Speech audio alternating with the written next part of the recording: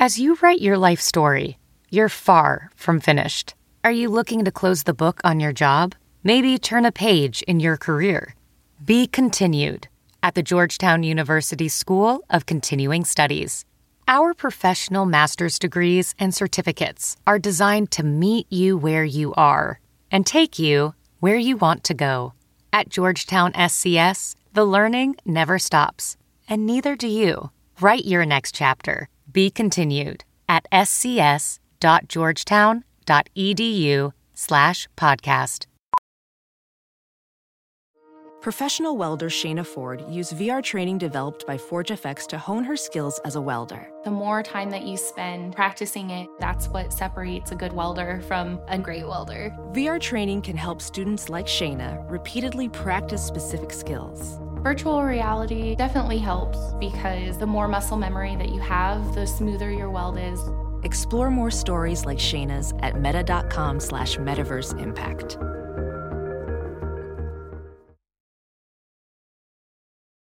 Welcome back to a very special episode of the Guys in Ties podcast. This is Dustin. I've actually got Rob sitting here with me, and it's because this is as I said, a special episode. It is our 100th anniversary episode, and by anniversary I mean we've just had 100 episodes. So just our 100th episode, right?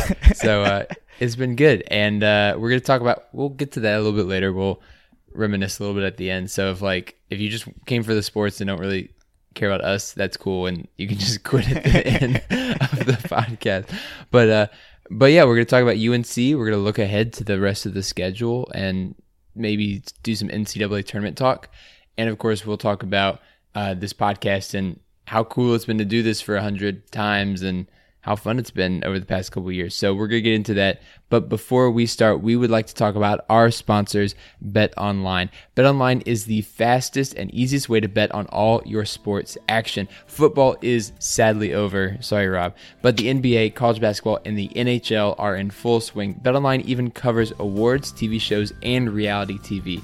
Real-time updated odds and props on almost anything you can imagine. BetOnline has you covered for all the news, scores, and odds. It is the best place to cover your bets, and sign up is free. Head to the website to use your mobile device to sign up today and receive your 50% off welcome bonus on your first deposit. BetOnline, your online sportsbook experts. Please use promo code ARMCHAIR, ARMCHAIR, at checkout. We are also sponsored by eBay Sneakers. From rare dead stock to the latest release, you can find the exact sneaker you're looking for on eBay. As the original sneaker marketplace, eBay is the place to go to cop the pair you've been eyeing. And with eBay's authenticity guarantee, a team of independent professional authenticators perform a rigorous inspection of the sneakers you purchase before they're sent to you, so you can shop confidently knowing your pair is the real deal. And for the sneaker sellers out there, eBay has eliminated selling fees on sneakers $100 or more, making it free to sell or flip your collection. Whether the site's taking in as much as 25% of what you're going to have a lot of extra money left for, guess what? More sneakers. Check out ebay.com/sneakers today. UVA football is the softest bunch of cream puffs, bow tie wearing, brie cheese eating, ascot wearing wussies I've ever seen in my life.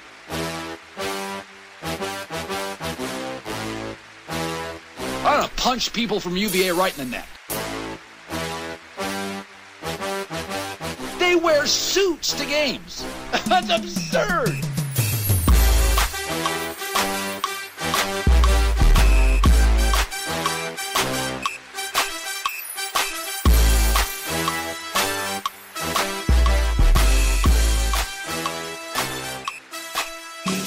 So let's just jump right into I would say probably the most vintage UVA basketball we've seen kind of this season.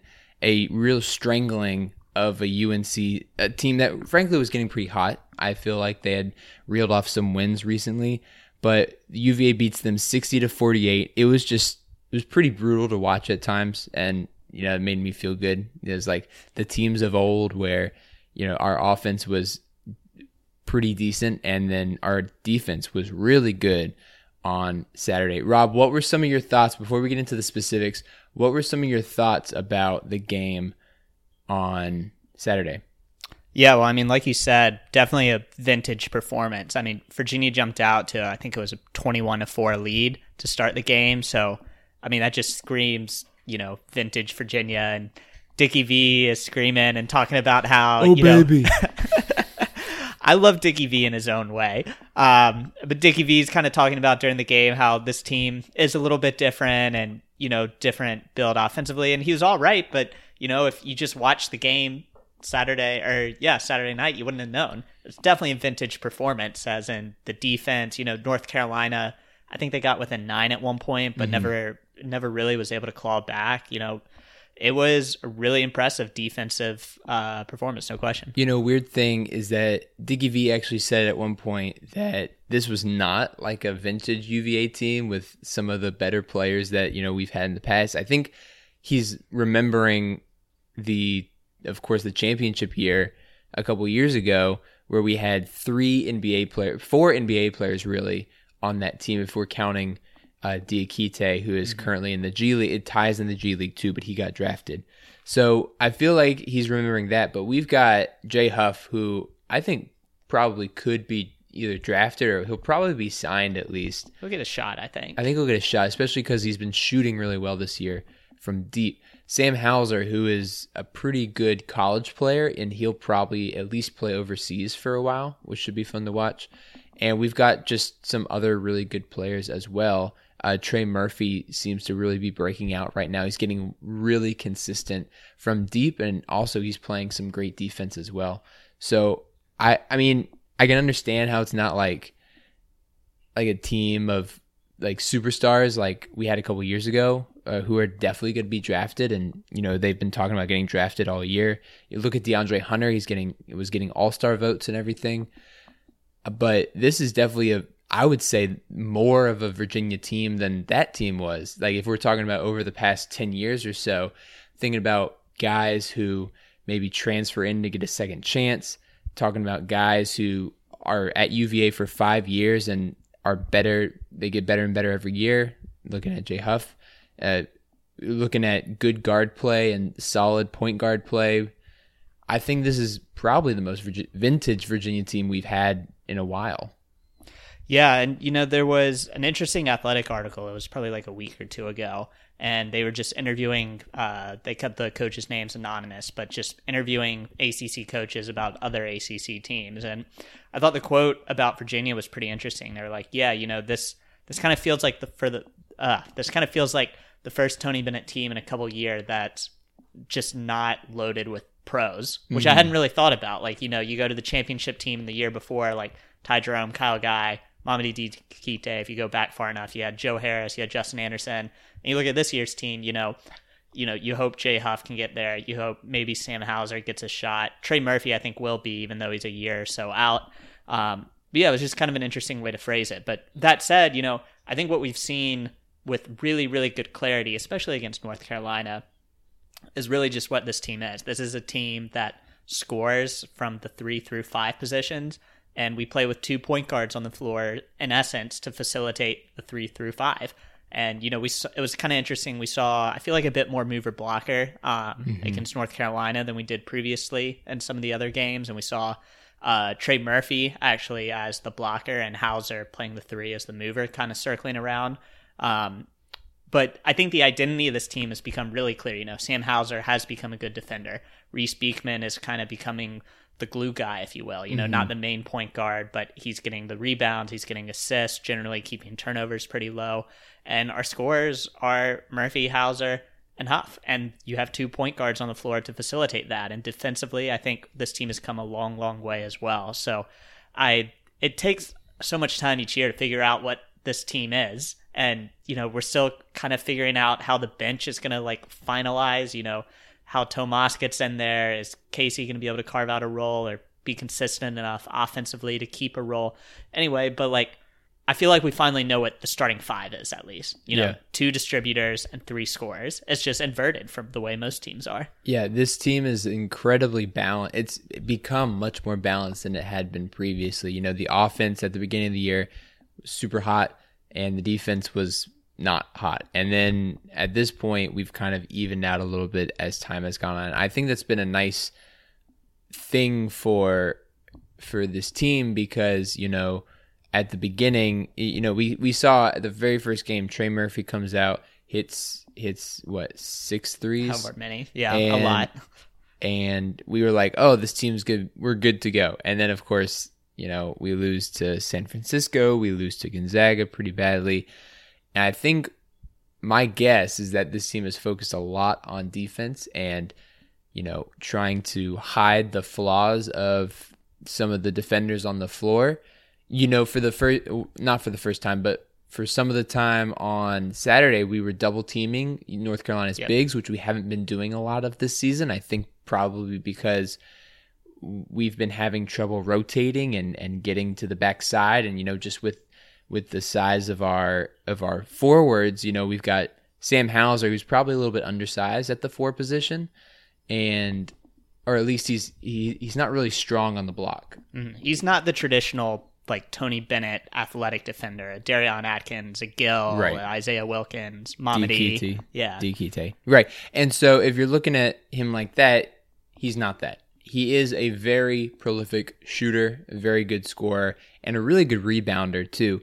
Jay Huff, also an odd shape for a 5 probably. He's super skinny. He's definitely gotten more muscular over time, but still can get pushed around a little bit down low. I think that with what they thought with North Carolina's bigs is double them, don't let them be able to pass out of it, and then we'll just make sure the rotations get there. And luckily our guards and Trey Murphy too did a good job of rotating to the other guys, getting there, making them throw up some bad shots. North Carolina only shot 12.5%. They were 2 of 16 from 3, and then they were 34.5% overall shooting and only scoring 48 points. First time North Carolina didn't have a double-digit score in a very long time. I don't remember the exact date, but I remember seeing that. Yeah, well, I mean, the dates kept getting longer because I know like ESPN came out with a stat that's like,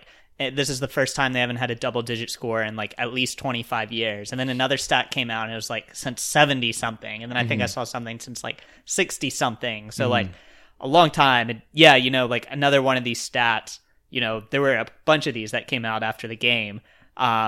UVA is the first program to defeat North Carolina 7 consecutive times since NC State won 8 against them from 1972 to 1975. How about this? I love this. This was from ACC men's basketball on Saturday. With tonight's win against UNC, Tony Bennett becomes just the 3rd coach in ACC men's basketball history to lead his program to 10 straight winning conference seasons, joining Dean Smith and Mike Krzyzewski. Like, wow. I had a lot of friends, some from high school too, that, beating Carolina means a lot to them in basketball. Mm-hmm. And, it might be like Duke. I feel like the game's been a bit more contentious lately. At times, I feel like we kind of forget almost how big a rivalry this is just because it has been so one-sided a long time. I mean, North Carolina hasn't beat UVA at home since 2012. I mean, we were in high school the last time that happened. Mm-hmm. So, I think this really was probably, maybe the signature win of the season, just because it was so grinded out, but it also felt like kind of smooth. Like it just felt like vintage Virginia basketball. There's a couple teams that have really struggled against UVA since around 13-14 season when UVA really started to come into the national spotlight. North Carolina has been one of them. Louisville has been one of them as well. Louisville's really struggled to beat UVA. For some really good teams. Really, yes. Just could not beat UVA. Really good Louisville teams just ran into a brick wall of really good UVA teams. And Pitt as well. Pitt struggled to beat UVA as well. So 3 pretty good teams in general have really struggled against this team. Now, of course, you could say the same thing for UVA. We've struggled to beat Duke during that same time. And so I think it's just interesting how UNC has fallen 7 straight times. What's that over? Like 4 seasons, maybe?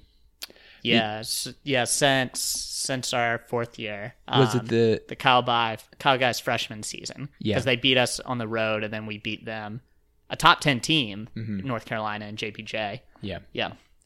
So, I just think that's an interesting thing to look at is what teams are good against other teams, and why can why can we not beat Duke, but we can beat North Carolina every year when usually they split that series pretty evenly?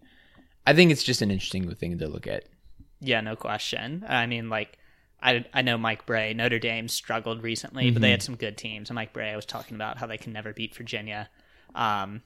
Jim Christian just got fired at Boston College. Right. There was a couple close games in there, but right. We always struggle against Boston College. Yeah. Florida State's always a closer game than sometimes yep. it should be. Speaking of Florida State, we played them tonight. That's gonna be a great game, top 20 matchup.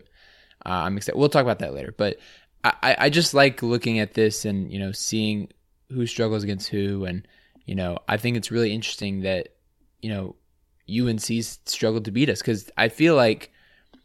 But at the same time, it makes a lot of sense because UNC is built inside out a lot of times. And UNC often has really good big men down low. Their guard play over the last couple of years has been kind of spotty, to say the least.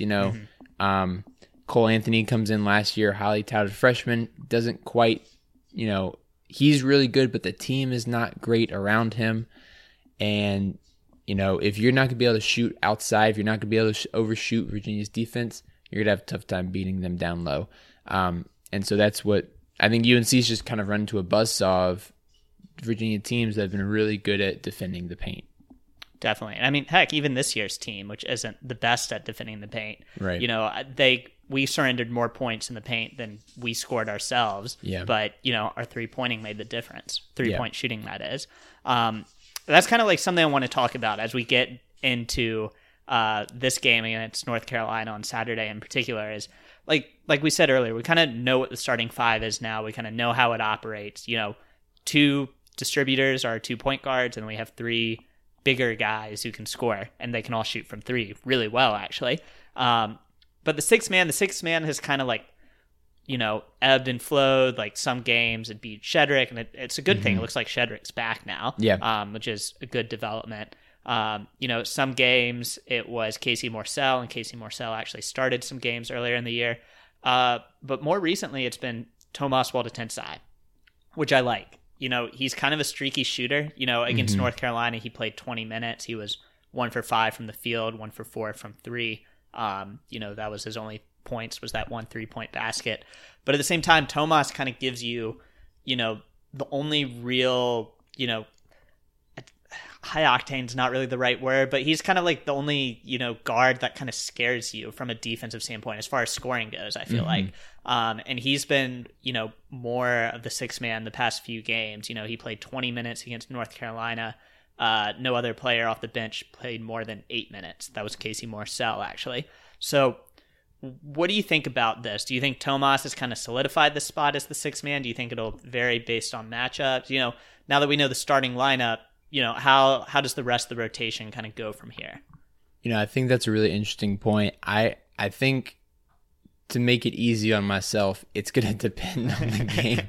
But it's all matchups. It's all matchups. I'll explain myself though, because Woldetensae, as you said, is kind of known as a streaky shooter. Tomas has been known to go on and off throughout his years. Think about last year. Against UNC or against a team like, I think it was Pitt, maybe, where he went off for maybe 6 or 7 or 8 threes in that Something game. Like that, yeah. And so today he was 1 of 4. So, and the one he hit was like some ridiculous shot over crazy, some defender. It was like fading away. Right. Right. So if you're going to have a guy out there shooting that kind of shot, I'd prefer Tomas as opposed to Casey. Casey at this point in the season, in the middle of the season, it seems like he got his confidence up a little bit. He was shooting well. He was playing well. He was playing good defense, still playing good defense, but, his shooting kind of dipped back down a little bit, unfortunately. The thing about Casey, I think he never, there's no shot he doesn't like. I think Casey is willing to take any shot he sees that's open. And I think part of his development is letting him know, when do you attack and when do you keep the ball moving. Some of the things, because Casey loves those like fadeaway baseline long twos, and those are frustrating because if they go in, it's like, oh, that's great. What a great shot. Casey's back. He's got his confidence He's back, baby. But like other times it just clanks off the rim. And it's like, man, like I feel like we could have gotten a better shot on that possession. But I think that the other thing about Tomas is he's more experienced. He's played a lot more than Casey at this point in his career. Tomas he didn't turn the ball over on Saturday. He had 2 rebounds. He only had 1 foul. He knows the defense pretty well as well. I think with Casey, you've got a more probably agile defender who can guard a different type of player. But if, North Carolina's guards didn't seem to want to do anything. North Carolina's basing it, trying to get it into the big man. They had 3 big men who were really trying to do all the scoring. Baycott, Garrison Brooks, and of course Walker Kessler, who was actually a recruit that UVA wanted for a while until North Carolina kind of pulled him away. Walker Kessler was their leading scorer with 9 points in only 11 minutes. So they were really trying to feed it inside, and it just wasn't quite working out for them. The guards really weren't doing anything at all. They're, Caleb Love, their 5-star freshman point guard, was 0 of 3 from 3, 2 of 9 from the field, only 4 points, and only 3 assists as well in 25 minutes. Tough showing for him, and I think our guards did. I think Beekman was guarding him most of the time, actually, but like our guards in general did a really good job of frustrating North Carolina's people. Definitely, and yeah, I think like you said, it's gonna kind of vary game by game, and this was actually a game where our starters played a lot. Kihei played 34 minutes, Reese Beekman played 32, Sam Hauser played 36, Jay Huff played 34, which is great. If Jay Huff stays out of foul trouble, you hope he can play that. And yeah, kind of unusual. Trey Murphy played the least amount of minutes of the starters with 25 minutes. He was largely replaced by Tomas in that lineup. So it is going to vary by game. With Shedrick presumably back now, I think one thing we are going to see is we're going to see Cafaro's minutes decrease, potentially almost to none, and we're going to see Shedrick kind of fill in that primary role as Jay Huff's backup. So I think that's kind of safe to say in the front court at least. But yeah, in the back court, I do think it's going to vary a little bit. I'd be excited if Tomas can really seize that role, if we can get 15, 20 minutes out of Tomas a game, good minutes, even if he's not hitting his shots like he was against North Carolina. I think he's developed to the point where he can play more consistently on the defensive end. And, I'm not saying he's a better defender than Casey Morsell, but, if you keep his offensive potential out there, I think you're willing to accept a slight decrease in defense. So that said, though, you get a big guard, or maybe you get a guard that, is really hot and you need to put someone on them. I could see Casey still having a role as well. Yeah, and I'm actually going to push back a little bit. I think I would actually prefer if Shedrick was the 6th man, like who's getting the most minutes. Okay, I feel like if we're able to, rest Hauser or rest Huff a little bit more, save them a little bit for the end of the season, while still getting probably our best big defender is Shedrick at this point. I would rather put him on someone than Huff. Like, Huff is great, and he's great in recovery and blocking shots, but I think Shedrick is the best on-ball defender. Now, he did have 3 fouls on Saturday. I'm not going to hold that against him. He hasn't played in a long time. Those are some very talented big men UNC has. As he gets bigger and as he gets back in more game speed, I feel like, especially moving on next year and the years after that, I feel like it gets a lot easier for him to do that and to make sure he doesn't foul on those things. But I think Shedrick's our best big defender, and I think that if we come up across in the tournament, if we come across like a Garza, for example, Huff, Shedrick's gonna need to play a lot, and honestly, Cafaro is probably the best matchup there, until he fouls out. But I think Shedrick might honestly have the best chance because Garza's just gonna eat Huff alive down low. It's not because Huff's a bad defender. It's just Garza is just so much stronger than him down low. Shedrick's not much bigger than Huff, but I think his instincts are a little bit better, especially when it comes to shot blocking. A big man, for example. I think, there was one point where Shedrick got at least a deflection or made a good play on the ball against the big man. There's like 3 pump fakes, but he just kept his feet on the ground until it actually went up. So I'm really looking forward to seeing him continue to develop, get back to game speed so that he can be more of a factor moving forward.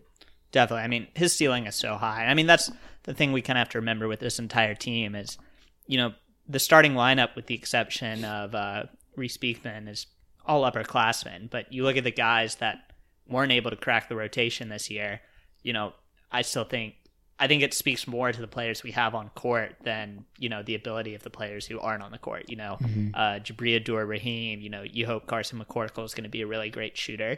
Caden Shedrick could legit be an all ACC type player by the time things are said and done. So certainly a lot of talent, on this bench that, that was the thing at the beginning of the season. How are we going to play all these guys? We do have so many guys. I mean, our roster makeup, if you just look at the recruiting rankings, this is one of the best, pure roster builds that Tony Bennett has ever coached.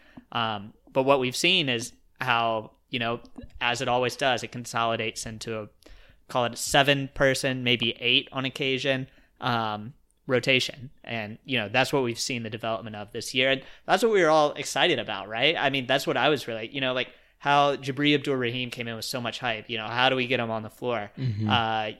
McCoy had so much hype going into the season. Like how is McCoy going to fit in? And we've just seen some really good players. Just not. I don't want to say not crack the rotation, but essentially just not become part of the rotation when this team is best. Yeah, and that's the thing is like, and this always happens with Virginia teams. The rotation really shrinks. Come ACC time, it becomes very predictable who's going to come in and who's not.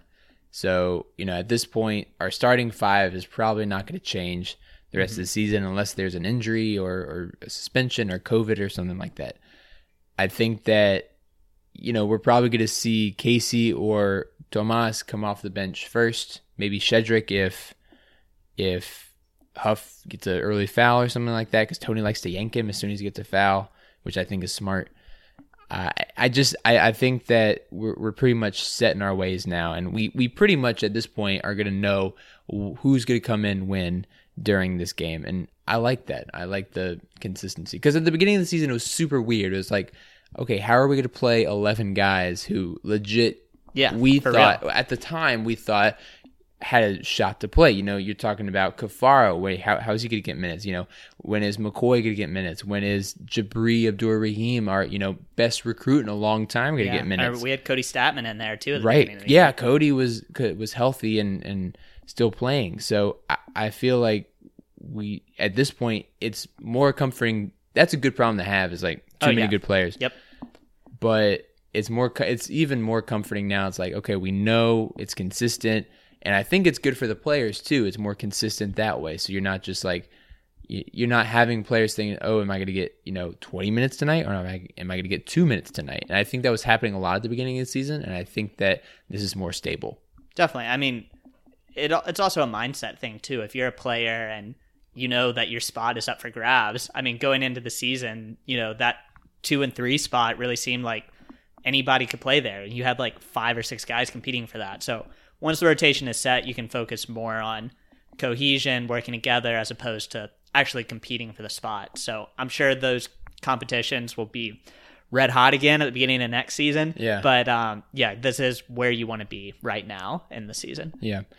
I think, talking about, unless you have more stuff to talk about with the rotation, I'd like to move on to our schedule moving forward. Of course, we're recording this on President's Day, Monday. It's like 4, so we've got like less than 3 hours to the FSU game. Not an ideal time to record because we're not going to be able to talk about it. Honestly, some of you will probably listen to this after the game, so we're not really going to talk about it. And hopefully we win, and that'll be probably our best win of the season by far.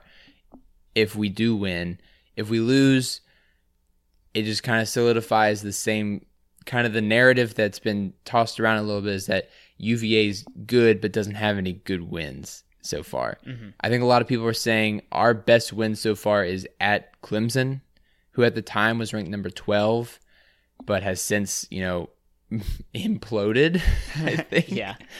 And we beat a UNC team that's frankly very much on the bubble. We're going to play at FSU. That's probably our last chance to play a team that has really good tournament hopes until the ACC tournament. And, who knows who we're going to play there. Yeah, I mean, I would say, knowing how Duke works and how our rivalry with them goes, not surprise me if Duke gives us a very, very good game next Saturday. Especially, they had a bunch of close games and they beat NC State pretty bad. So we'll see about that. But I mean, I will be excited to play Louisville. This is kind of like, going into the season, we thought this was kind of like the meat of the schedule. Like you always talked about, and I always agreed, like that North Carolina, Duke, Florida State stretch. So obviously we'll see how it goes tonight against Florida State. I guess you'll see how well we actually know the team after listening to this and be like, did that happen against Florida State? Right. We'll see. But yeah, I mean, it is an intriguing end of the season. And it's sad. There's only 5 regular season games left. Yeah. And of course, we'll have the tournament, hopefully, and the NCAA tournament. But yeah, the season's ending pretty soon. Do you know if the ACC is planning on rescheduling some of the games that got canceled due to COVID? Like we're missing a Louisville game. We're missing a Virginia Tech game. We're probably missing a couple. I know there's a Wake Forest game that we didn't play because we were supposed to play them twice. Yeah. At this point, I don't think any makeups are going to happen. I just think it's too difficult. And, we're seeing kind of the narrative is shifting at college basketball as a whole from making up games to how are we going to play the conference tournament? Yeah. Well, yeah. And in order to get to the NCAA tournaments, the question becomes, how do you play the conference tournament safely? So, this year, this past week, the NCAA came out with a ruling that essentially said, like, listen, it's up to the conferences to determine how they want to do their auto bid. So, typically conferences give their tournament champion the auto bid to the NCAA tournament. But that essentially gives teams the flexibility, or conferences the flexibility, if they don't want to play their tournament out of caution before the NCAA tournament, maybe they give the auto bid to the regular season champion or something like that. So kind of like the ACC last year, just giving the championship to Florida Congrats, State. Florida State. Right. But yeah, the narrative has shifted. And honestly, as that narrative has shifted, I think the focus is pretty much gone from rescheduling these games. I mean, heck, we have less than a month until the ACC tournament. I just don't see how these games are going to get made up. Yeah, that makes a lot of sense. I was just, I was thinking, and this was probably before the NCAA tournament and the ACC tournament had venues booked and everything, and I think that'd be a pain in the butt to reschedule and everything. But if the NCAA said, hey, let's extend the season, I think this was a possibility earlier that some people were floating around, but let's extend the season at like 3 weeks, 4 weeks, let everyone get healthy, and then we can reschedule some of those games. And yeah, that's what I was thinking. I think that would be fine. Honestly, at this point, I agree with you. I think they're just trying to get to the tournament to make some money and, big part of it in the season. Yeah. There's been so many games canceled this season and a lot of positive tests as well for different players and different teams. But I feel like if they get to the tournament, that'll be better because it will be in a bubble situation in Indianapolis, and I think it'll be a fun kind of thing where all the teams are in one spot. Yeah, definitely. I mean, heck, I want the tournament so bad. I mean, tournaments like the first weekend of the tournament, that, right. Thursday, Friday is just unreal. Yeah, you take some days off of work. Oh, absolutely. Sit at home. Absolutely. I remember I had to tell my boss last year, like, I took those days off and the tournament gets canceled. Yeah. I'm like, yeah, I can work those days now. Can I get those I don't days need to back? take those back. Yeah. It's so weird thinking about, and this is going off on a COVID tangent, but thinking about last year when we were in the 2 seed in the ACC tournament? Yeah. Yeah. And we were going to get a bid, probably going to be a 4 seed or a 5 seed in the NCAA tournament, even with the worst offense I've ever seen in the universe. It was bad. And the best defense I've ever seen out of a Virginia team. I think it's just good to reflect on what the year's been like since then. We had that period of time without any sports, and then all we had was Korean baseball for like a week, and then cornhole came on ESPN for a while, and then of course we had the NBA bubble, which was really fun to watch, and then football came back. That worked out pretty well, I think. How many NFL games were any NFL games canceled? I don't think any were canceled. The NFL. They moved a lot. They moved some moved games a lot. because I know. Yeah, I mean Washington had some Monday or Tuesday games. I know feel like the it was Steelers mostly did. Pittsburgh's fault. Yeah, it was. It was like they were playing on Wednesdays and Tuesdays for half the season. But no, I don't think any NFL games were canceled, which is really remarkable. That's pretty honestly. impressive. Yeah, that's pretty impressive. And I know. I mean, there was a ton of college football games canceled. UVA had a fair share at the beginning. We had like 4 different starting openers. Yeah, and then the Florida State game. Yeah. And, another game I think Louisville got moved up a week. Something like Yeah. there were a couple. But yeah, it's just interesting to think about. It's going to be almost a year, probably when the ACC tournament's about to start. It's going to be like midway through March when everything just kind of stopped happening. I think it's just interesting to think about, and kind of a strange time in our lives to, we'll be remembering this forever. And, it's a year past. How does sports look now? And how are sports going to be changed over the next couple of years as we kind of, fall out from this? I think it'll be interesting to see. Yeah, no question. I also think that's a really good transition to kind of this other thing we wanted to talk about, deviating kind of, away a bit from directly to UVA, even though we'll still talk about UVA a bit here. It's just the NCAA coming out over the weekend with their top 16 seeds. Mm-hmm. So they put Virginia at number 9, which would be the top 3 seed. Just watching College Game Day Saturday morning, there was kind of some interesting reactions to Virginia. I know Jay Billis, like you said, some of the people talking about how UVA really hasn't played anyone. Jay Billis was kind of, pushing the same narrative that he thought Virginia was high. Mm-hmm. If anyone can still stand Jeff Goodman on Twitter, I'm sure Jeff Goodman thinks we're a bit too high. Yeah. But hey, I mean, we're ranked number 7 in the AP poll that came out today. What do you make of Virginia's ranking at number 9, top 3 seed in the tournament as of Saturday? So what I say to everyone else is like, who else do you put there?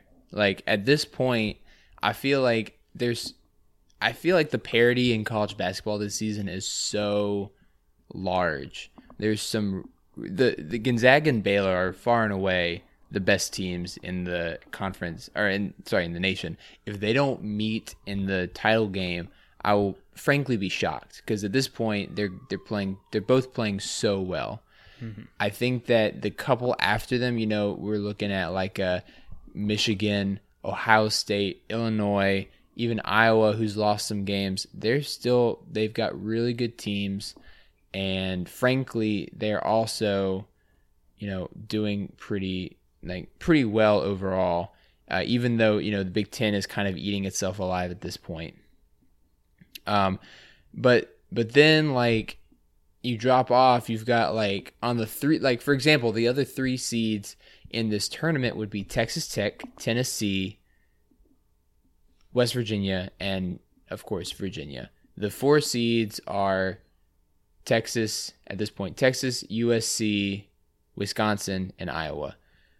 Like, I just don't know at this point if anyone is better than what we've put out. And I think that we've been so consistent over the past couple of weeks, except for the 8-minute stretch against Tech where we decided to stop playing basketball for a little bit and just ran around the court for a little bit. That was frustrating. But, besides that small section, we've been doing really well. And I think that we haven't played anyone because there's no one to play. The ACC is so down this year. We don't really have a chance to play anyone. We would, in a usual year, be playing a good Duke team, good North Carolina team, pretty good Louisville teams. Pitt, Syracuse is having a down year as well. Florida State's good, and they're honestly going to be our biggest challenge. Clemson was good, but now they're not. It's not always up to us to play, to schedule these good games. We get crushed by Gonzaga. That's not good. Arizona State, we didn't play them. Nope. That was last year. I'm sorry. That's the Casey Morsell game. Yeah. We were supposed to play Michigan State, but they're no longer good anymore. It's just Villanova was a possibility. Villanova, we were supposed to play, but we couldn't play them because of COVID. I think we tried to play a good schedule, and the 2 games that we've lost that would have really helped Gonzaga and Tech, not bad losses by any means. The game, I think this makes the Florida State game even more important. Definitely. tonight. I mean, especially to the to the Jay Billis crowd that thinks we haven't played anyone. I don't know. I'm like, he's not wrong. He's Like, not wrong. But it's also like when I heard you say that, the first thing that came to my mind was Dabo Swinney, because this is what Dabo says every year. It's like, yeah, we're really good. Maybe Virginia's not at that level in basketball. It comes into football, but Dabo's like up on the podium saying like, "Why are you guys mad at me? We just beat who we played." You know, and it's kind of the thing with college sports. You're kind of dependent on who you play, by your conference. Anyway, yeah, I mean, as a whole, I think you're totally right. I mean, who else are you going to put there? I mean, Virginia has won, however many, like 8 of the past 9 of the past 10, whatever it is, games. Virginia has played well. They dipped, they climbed their way back up. We kind of saw at the beginning of the season, we were 4th preseason, and then we fell to like 20 something, and then now we're back up. Back up to 7. It's not like people are just pegging Virginia there. I think as a whole, I think most UVA fans will agree. Like when you watch us, we don't feel like the number 7 team in the country necessarily. Right. But at the same time, this is a year when Duke really isn't all that good, when Kentucky really isn't any good. North Carolina's not that good. All these typical programs that are up there just really aren't. And like you said, Baylor and Gonzaga, kind of the 1A, 1B, if you will, of the season. So it's a different dynamic than we're used to. And at this point, everything works itself out. We'll see in the conference tournaments, and once you get past the first weekend of March, we'll kind of get a better feel for there once we get past the upsets. But yeah, I mean, this isn't Virginia's fault. And I'll also say that I think a lot of media people are over they're against betting against Tony Bennett. So if Tony Bennett's in charge of this team, they've seen it this 2 years in a row, really. I guess, going back to the UMBC year even, we were dominant that year as well for most of it. Really dominant that year. Lose to UMBC, come back and win the tournament next year with a really good team as well. And then the year after, we lose 3 guys to the NBA, and Jack Salt, who honestly was, team leader, defensive stud, stuff like that. And we come back and we're second in the ACC again after being pegged to be, 5th or 6th or something like that. So we were going to make the tournament, probably make some people's lives miserable, maybe not make it all the way to the Final Four again, but they were doing a lot better than people thought. This year, same deal, kind of a weird year. I think a lot of stuff is thrown out the window this year, but still a really good UVA team that's dominating people on defense. And when you hold a team that's as prestigious as North Carolina to 48 points, and really I think it's less than 51 over the past 3 games that we've played them. There's a really weird stat like that. I believe that. It's certainly last year's games. Right, and I think that it just wakes people up. It's like, oh, this is still a good team. It's probably not as good as some of the other teams in the country, but they're good, and we're not betting against Tony Bennett anymore. Yeah, I mean, it's a fair point. Yeah. Like you said, really, Duke is the only team consistently in the ACC where we really struggle again. I mean, if you want to throw out a Michigan State from the tournaments, several years ago, you could too. But yeah, I mean, Virginia takes care of business, man. Yeah. And I do want to talk about the rest of the ACC in the NCAA tournament, how many teams are going to make it. But first, I do want to talk about our sponsors, BetOnline. BetOnline is the fastest and easiest way to bet on all your sports action. Football might be over, but the NBA, college basketball, and the NHL are in full swing. BetOnline even covers awards, TV shows, and reality TV. It has real-time updated odds and props on almost anything you can imagine. Head to the website or use your mobile device to sign up today and receive your 50% off welcome bonus on your first deposit. Just use the code armchair at checkout. Bet Online, your online sportsbook experts. We're also sponsored by eBay Sneakers. From rare dead stocks to the latest release, you can find the exact sneaker you're looking for on eBay. As the original sneaker marketplace, eBay is the place to go to cop the pair you've been eyeing. With eBay's authenticity guarantee, a team of independent professional authenticators. Got it. Oh, that's a word. It's a big word. That's why they pay us the big bucks. Authenticators perform a rigorous inspection of the sneakers you purchase before they're sent to you, so you can shop confidently knowing your pair is the real deal. And for sneaker sellers out there, eBay has eliminated selling fees on sneakers over $100, making it free to sell or flip your collection. Whether the site's taking as much as 25%, you're going to have a lot of extra money for it. You guessed it, more sneakers. Check out ebay.com/sneakers today. All right, so we've talked about kind of the tournament in general a little bit. I want to talk about some of the ACC teams that are probably going to make the tournament as well. There's probably 3 locks at this point, I would say. And I would say Virginia, Florida State, and Virginia Tech are probably all going to make it unless there's some disastrously collapse for either of those teams, although I doubt that's going to happen because Virginia's only lost 3 games, Florida State's only lost 3 games, and Tech's only lost 4 games.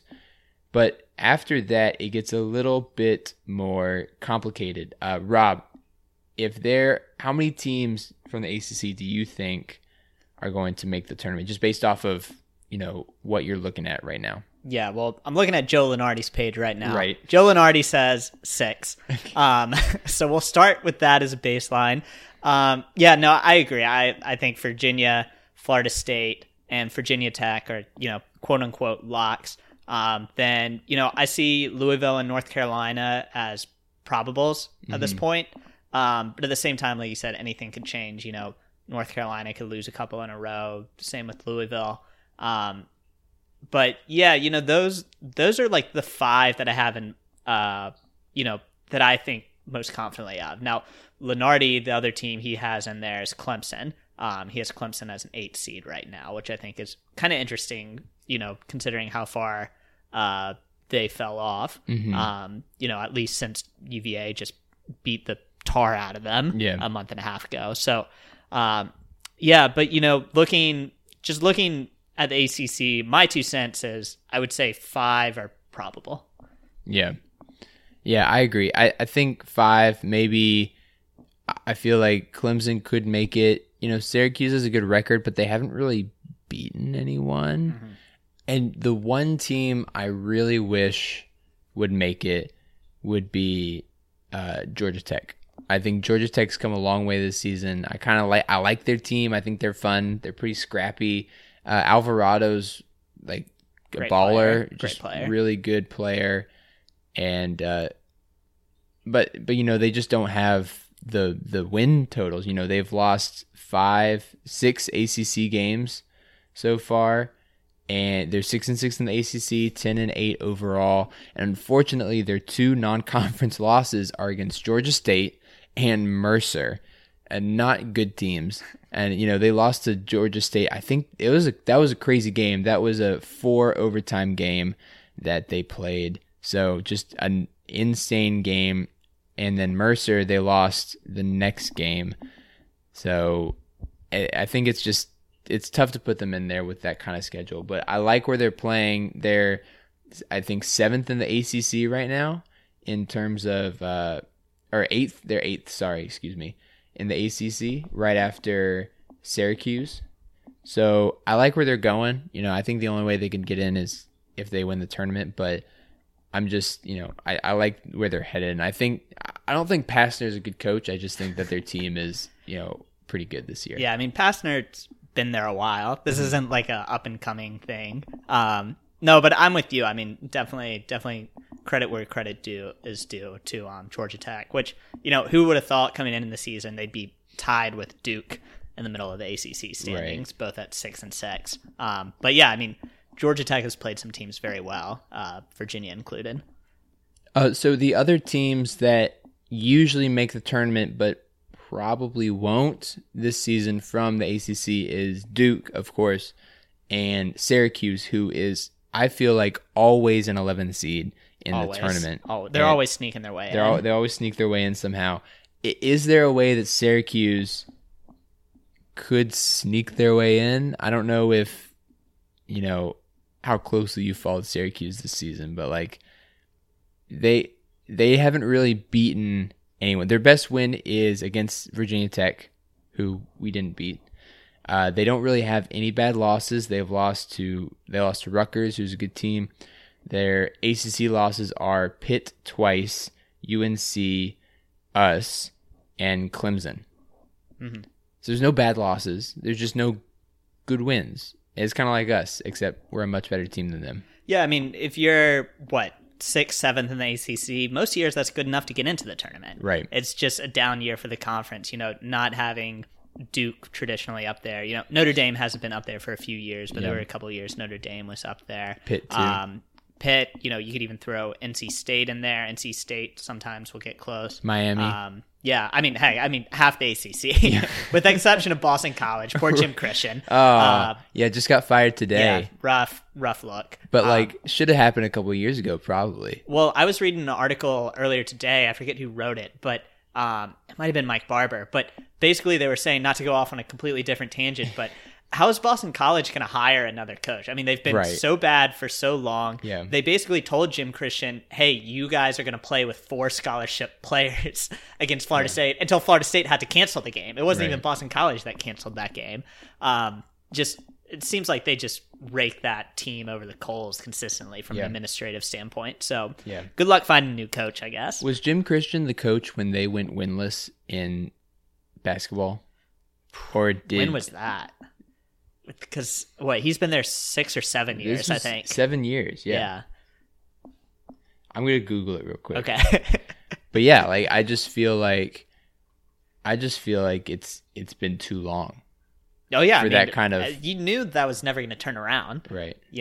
Not to say I know the ins and outs of Boston College basketball, but never felt like they ever got any sort of momentum going within that program. Okay, so for the people playing the game out there, what year do you think Boston College went? And remember, they went winless in men's basketball and football that season in the ACC. Man, I'll guess 2015. It was 2016. Okay. Yeah, so he was definitely the coach then. Okay. So they allowed that to happen. And then he still stayed 5 more years. It's crazy. I mean, that's like Mike London, man. We kept that poor man around forever. No, I know. I just think, it's just crazy. But and that was the year that I don't know if you remember this, the really sad interview with the I think it was the center for Boston College. He was a senior, and he was like, "What were your memories of Boston College?" He's like, getting food with my teammates and stuff like that. Just really a sad interview at the end. Anyway. So Boston College is not making the They're tournament. not making We'll see if they can hire a basketball coach. But definitely won't be in the tournament this year. No, definitely will not be in the tournament. Yeah, I feel like this is how the Pac-12 feels all the time. They have a lot of really bad teams and some okay teams, and then one really good team. Mm-hmm. And this year, I think the ACC probably has 3 pretty good teams. There's no really good teams this year in the ACC, and I think most of them are just pretty average so far. And, honestly, most of the ACC is within at least 1 game of 500. You're looking at Pitt, Notre Dame, Duke, Georgia Tech, Syracuse, North Carolina, and Clemson, all in the middle of the pack, all within 1 game of 500. At least. And, North Carolina and Clemson are 2 games ahead of 500. Well, that's the thing. The middle of the pack is so jumbled. Virginia, as we speak, has a 2.5 game lead. That could change depending on what happens tonight. Which is crazy. That's a huge lead. Oh, yeah, it's huge. I mean, we're 11-1. Florida State, from winning percentage, they've played less games, is 7-2. But, yeah, I mean, like you said, spots, call it 2 through 10, basically, are within 3 games of each other. Yeah. Yeah, it's crazy. That's crazy. And then, Wake and Miami and BC just fall right off. So yeah, it's been a crazy year in the ACC, and I'm looking forward to when the ACC's back. And I don't know if this is just a COVID thing or if generally it's just down this year. Mm-hmm. What do you think? I think we're a year away from knowing, obviously with COVID, hopefully with COVID. But I think really the most interesting thing here is kind of, I would say Duke kind of by and large, but also just kind of the whole idea of one and dones in general. We're seeing, with more options for players, kind of, Coach K and Cal, have they lost a step? Is this just not their best roster? But how do they develop play? We're dealing with a lot of variables right now that we've kind of seen coming for some time. But at the same time, this is the first year they've really manifested themselves into some not great teams, even when there's talent. So I'm curious to see how next year, maybe a better top half of the recruiting class, at least, the 2021 guys, maybe over the 2020. So I'm curious to see how it plays out next year. But yeah, I mean, easy to say, hopefully COVID is, much less of a problem next year. So easier to say, we'll know a year from now. But I do think there's some macro trends that we really need to see how they play out as far as one and done and roster development goes at kind of these top programs.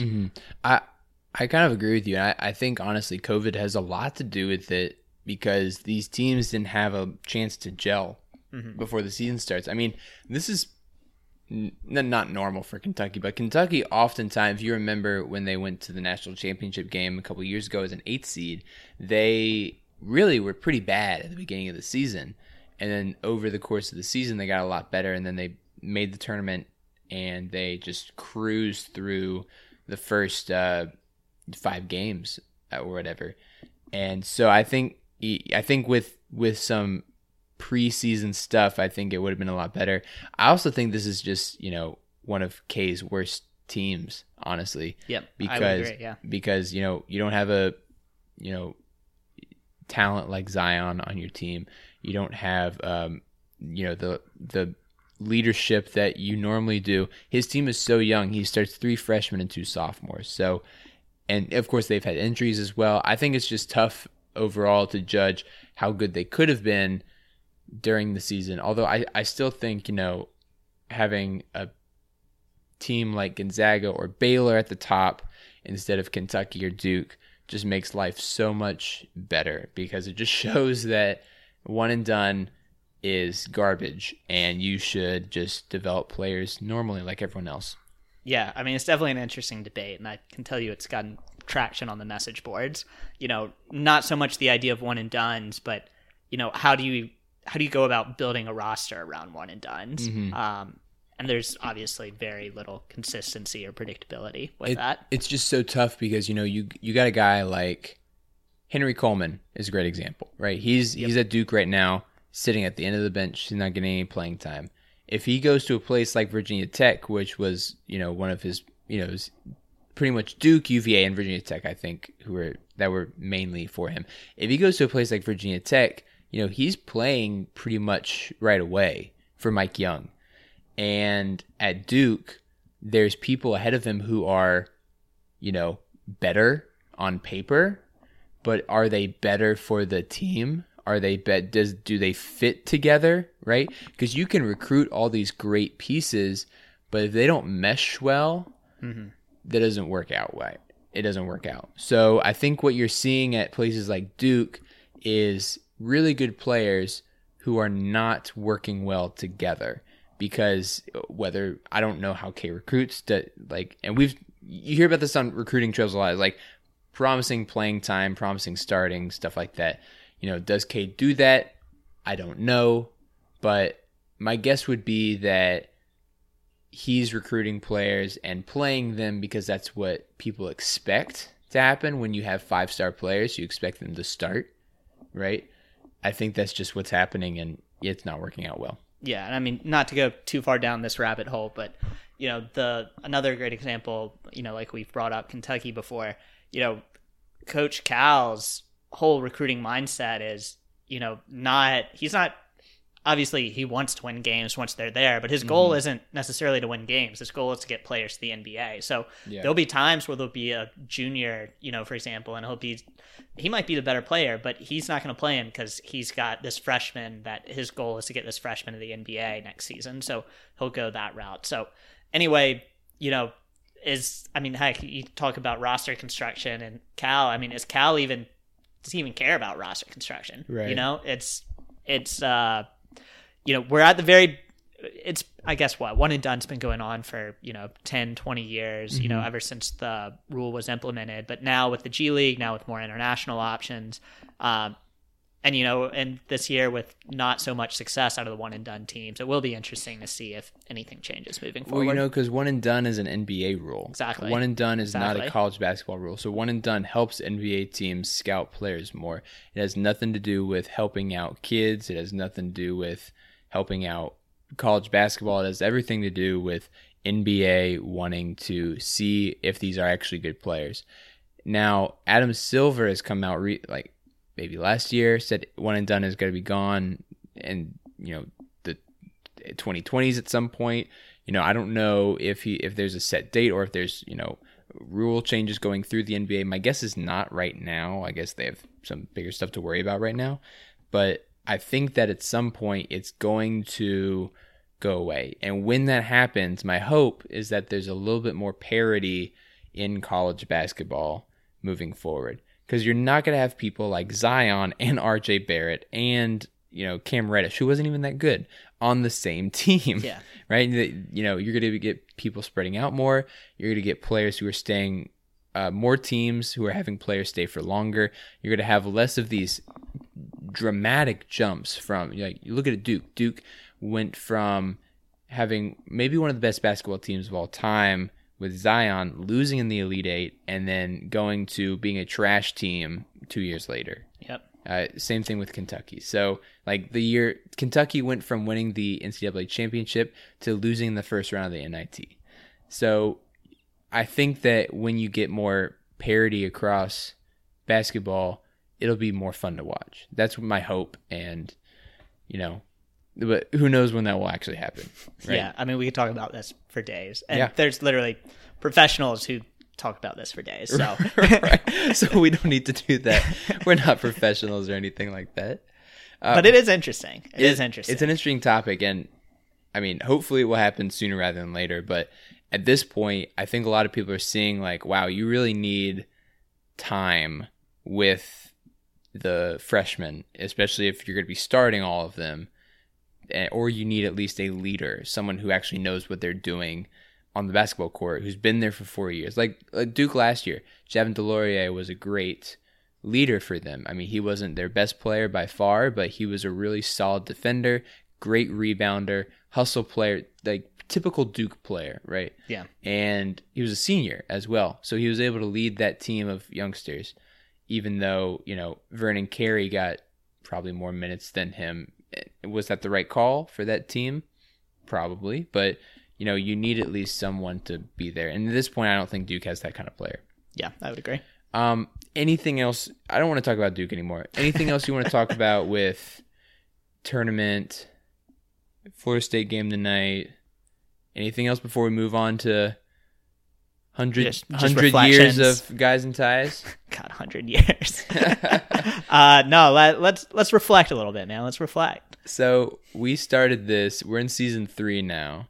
Season 3, for some reason, seasons begin in self-proclaimed seasons. Season 3 is going to end in July. We started in August, I think. August I remember our first episode was essentially our first episodes were essentially, is Bryce Perkins going to be any good? Yeah. So does Bryce Perkins know how to throw a football? Yeah, and he's on the Rams, so what do we know? Now he's great, yeah, so we don't know anything. To be fair, first game we saw him, or one of the first games was at Indiana, and he could not throw a football in that bad. game. Well, also the Richmond game, one of his first throws was a pick six to a D lineman. It's how many Mike Rocco passes to D linemen have we seen? Right, exactly. Anyway. So we've come, I think, a long way since then.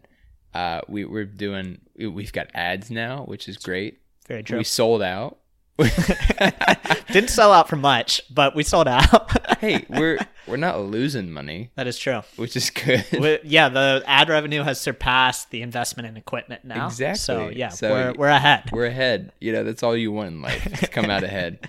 But we're not in them for the money. I love talking about UVA sports and doing it with you. So it's been really fun to do it for these past 100 times.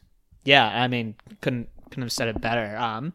Obviously, for people who do listen, or even for people who don't, both of us grew up like Virginia fans. Dustin, you being from Charlottesville. I was from Roanoke, but made the trek up pretty much every fall weekend for football games. And at UVA, you were Who Crew president, even added a 5th year in there. Victory lap. I was in Who Crew with Dustin, which is how we know each other. And then also sports editor. Sports editor of Cav Daily. So obviously something we've cared about for a while. And, as I came out of college, especially that first year out when, just working investment banking hours was absolutely terrible. And, just kind of looking, you go from college where it's so social and where, you're surrounded and able to do your passions kind of, so easily, like I cared so much about UVA sports and was all literally right there, free tickets to every game. I could get interviews with basically whoever I wanted through Cav Daily. To go from that to graduating college where all of a sudden, you're hours away from Charlottesville, you're living in an apartment, you're not going to games anymore. You're saying, does this bar have ESPNU? You have to pay for tickets. Yeah. You have to donate money to pay for tickets. Yeah. You can't just buy a ticket. You have to donate money to then pay for the ticket. You got to reach a threshold. So, yeah, obviously this podcast has been great. Helping, it's been great, obviously, spending time with you, like, first and foremost. And then, even beyond that, just giving us, like, a connection to the community. And, like, it's been weird this past year because we're not really able to go to games because of COVID or anything like that. But, I know occasionally, like at the Final Four, like at football games, some people would be like, oh, you're like guys in ties. Not that many people, but people would be like, oh, you're like, y'all do guys in ties. The one story you told me was really funny where you tell it best, but Rob was walking down the street and someone just yelled out, Elder. Yeah. This was the Miami football game. So it was right when, it was the night game, so it was a little bit after we started. I think it was October. It was Yar. It was Yar, and we were there. And I was just like walking to a tailgate on the lawn, and someone was like, "Yo, like you're the guys in ties guy." Yeah, he said Elder. It's like, that's Elder, right? I'm like, yeah. That was a fun moment. Yeah, so it gives us like a little bit of connection. As we've gotten farther out of college, our schedules have become a bit more hectic. I mean, Dustin's engaged. Unpredictable. So, we still like to have guests when we can, but, for a time there, we were able to, we had some really great guests on in the UVA sports community as well. So it's been great, and just interacting with people on Twitter and what have you. So it's been a great platform and more than even I could have asked for. Yeah. And, the other thing is we've covered probably one of the greatest stretches of UVA sports in a long time, right? Think about the national championship in basketball, to the national championship in lacrosse, even to the Orange Bowl bid that the football team got the fall after that. I feel like that whole year was a crazy time. Like 2019 was a great year for UVA sports, and we were lucky enough to really kind of, I'm not going to say we rode the wave, but we started the fall before. So really we started at the perfect time. We had an emergency pod when Braxton Key became eligible, and that was a key moment in that championship run. I think, honestly, it's been great, and I'm looking forward to the next 100 years of Guys in Ties podcast. Yeah. I love how you say 100 years, man. I mean... 100 more years, Guys in Ties. Well, it's only been 100 episodes. It's been, what, 2.5 years? Like 2.5. Because we're in season 3. 2.5. And it could have come a lot sooner. With COVID, there were several weeks where we were just like, nothing's happening. We don't even know if anything will happen, but we know nothing is happening right now. Yeah, it was like maybe 2 months where we really didn't talk a lot. Yeah. I mean, that was during, you're vaccinated now, which is awesome. Yeah. I'm not, although keeping a smaller circle, I guess. But Rob might never get vaccinated. That is true. I don't have my hopes up for that. Group Z. Yeah, Group Z. Let's go back to A again. We'll hit Y and then we'll circle back. Yeah. Anyway. So, I mean, obviously there was a lot of times with that too. So, it's been great. And obviously, I think the big thing with all of it is,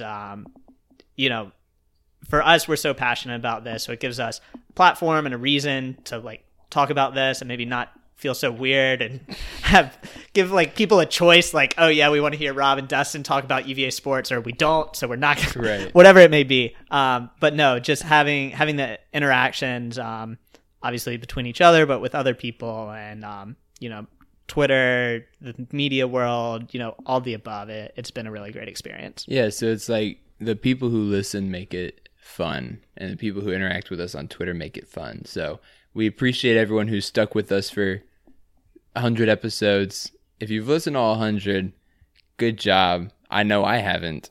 Well, the first episode isn't even out there. No, not to cut you, that's just in cyberspace somewhere. Yeah. Well, good thing. It was weird. We've come a long way. It was a weird time. We've come a long way, and we really found ourselves. I think we've improved a lot as well. I definitely say less, or I'm a big guy, but we have definitely learned that. And but everyone on like Twitter and who listens on iTunes or Spotify, really thank y'all for making this worth it. Because if no one listened, we would still do it, but it wouldn't be as fun because we wouldn't like have to interact with anyone. So thank you to everyone who listens, and I hope y'all enjoy what we do. Yeah, and also credit to Dustin for editing our episodes, and Dustin 99.9% of the time runs the Guys and Ties Twitter account as well. So 99.9. I'll slide in every now and then. Credit to Rob for knowing all the stats about football when I don't. So we balance each other out, man. Yeah, it's good stuff. Anyway, it's been a fun ride. I'm looking forward to the next 100, and thank you to everyone else for sticking around with us and working with us. We got some fun things planned for the next 100 episodes. We can't say them right now, but we will later. Maybe. Hopefully. Anyway, I think we're going to end this. This has gone on. This is the longest podcast we've had in a long time. So thank you to everyone for sticking around. This has been the Guys and Ties podcast. Been good to have Rob with me today. Absolutely. Doesn't always happen because of COVID. Pleasure. Or, he works ungodly hours too. But make sure to follow us on Twitter at Guys and Ties Pod. Make sure to follow us on Spotify and iTunes if you like what you hear. Give us a follow on Snapchat and Instagram as well for all the bonus content out there. And we will see y'all next time whenever we do a pod. Go Hoos. Go Hoos.